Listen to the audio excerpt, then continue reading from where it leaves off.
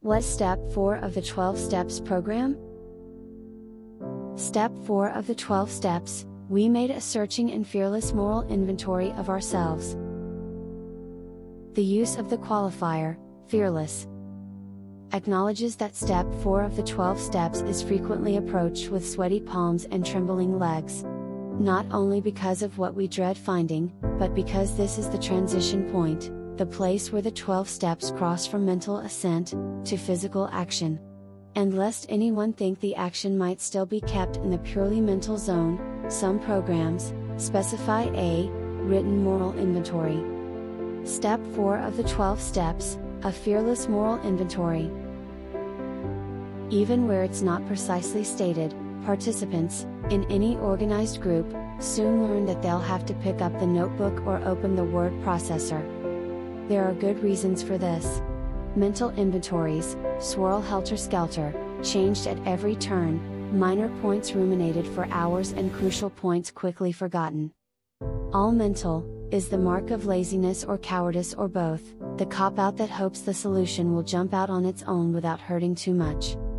So long as the nature of one's faults is kept in the head, it feels safely hidden from accusing eyes. Once it finds its way into a visible medium, however private, the threat of others finding out feels uncomfortably real. Even while it's kept where you alone can see it, it sits there as a tangible part of reality, no longer a fleeting thought that will vanish if ignored. Your treasured denial defense has taken a hard blow to the stomach.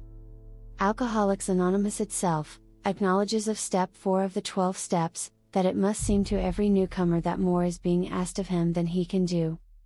Both his pride and his fear beat him back every time he tries to look within himself.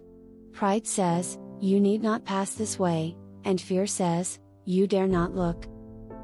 But the testimony of those who have really tried a moral inventory is that pride and fear of this sort turn out to be bogeymen, nothing else. Anyone who's had physical surgery can relate. When first told they need it, they are gripped by terror as the unexpected new experience reflex kicks in, perceived comfort zone rushing away to leave a vacuum, imagination rushing in to fill the space with visions of agonizing pain and mortal danger. After the plunge is taken, and the operation completed, however, they recognize emotionally as well as intellectually that it was for the best. Step 4 of the 12 steps requires hard work.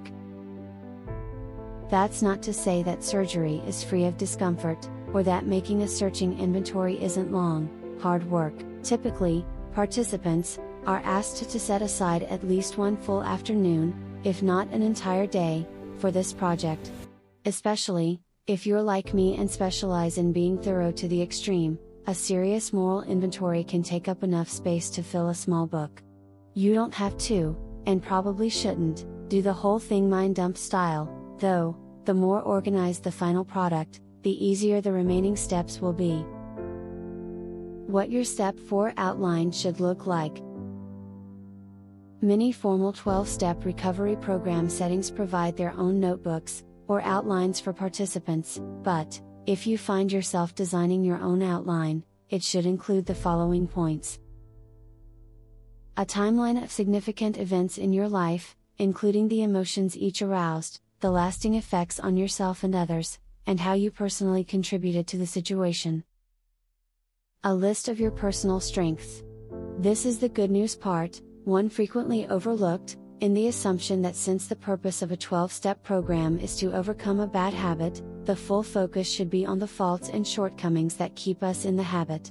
While it's important to know the specifics of what needs to be overcome, it's even more important to understand that every weakness is a strength twisted through selfishness, and capable of being reshaped for something positive.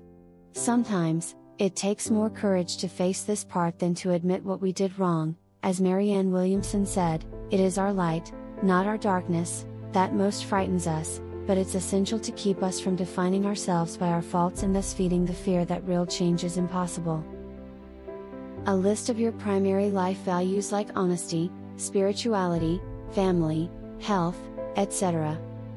Noting which ones you have held to in spite of everything, which ones you have neglected, especially if the neglect precedes the substance abuse problem, and what could be done to change the latter situation.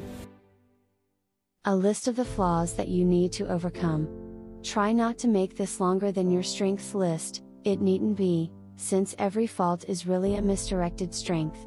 When you finish the weaknesses list, check it against the strengths list, and make sure that each of the former has its counterpart on the latter. A list of triggers, or situations, or provocations, that most predispose you to take a drink, a snort, a pop, etc. This will be needed in deciding how to modify your life for lasting change. An overview of your primary relationships, and how these have affected your life and, where relevant, your habit. You needn't go into extensive detail on whom you owe an apology, or restitution, that will be covered thoroughly in Step 8. An evaluation of the fears and uncertainties that are holding you back, noting what might have caused these, where they are unreasonable, and how often they have proved unfounded. And, the last point of the online is, a detailed vision of yourself, in a clean, recovered future where, as the person you were truly made to be, you are achieving your full potential. No judgments allowed as to what's practical or impossible, or would give my mom, wife, boyfriend a fit. The purpose here is to clear your vision, so you can better see your own hopes and dreams, irrespective of what everybody else tries to obligate you to.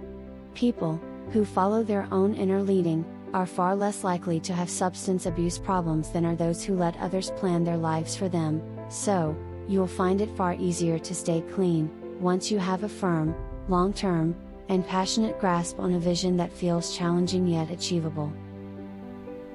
Now, remember, the moral inventory during Step 4 of the 12 steps is not intended as a beat yourself up, or as a put yourself down exercise.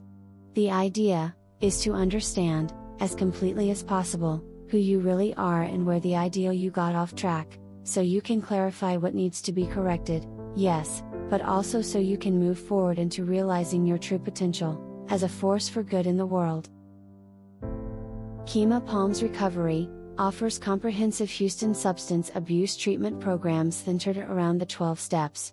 Blending evidence-based addiction therapy services with beneficial holistic approaches, our goal is to meet clients where they are on the road to recovery.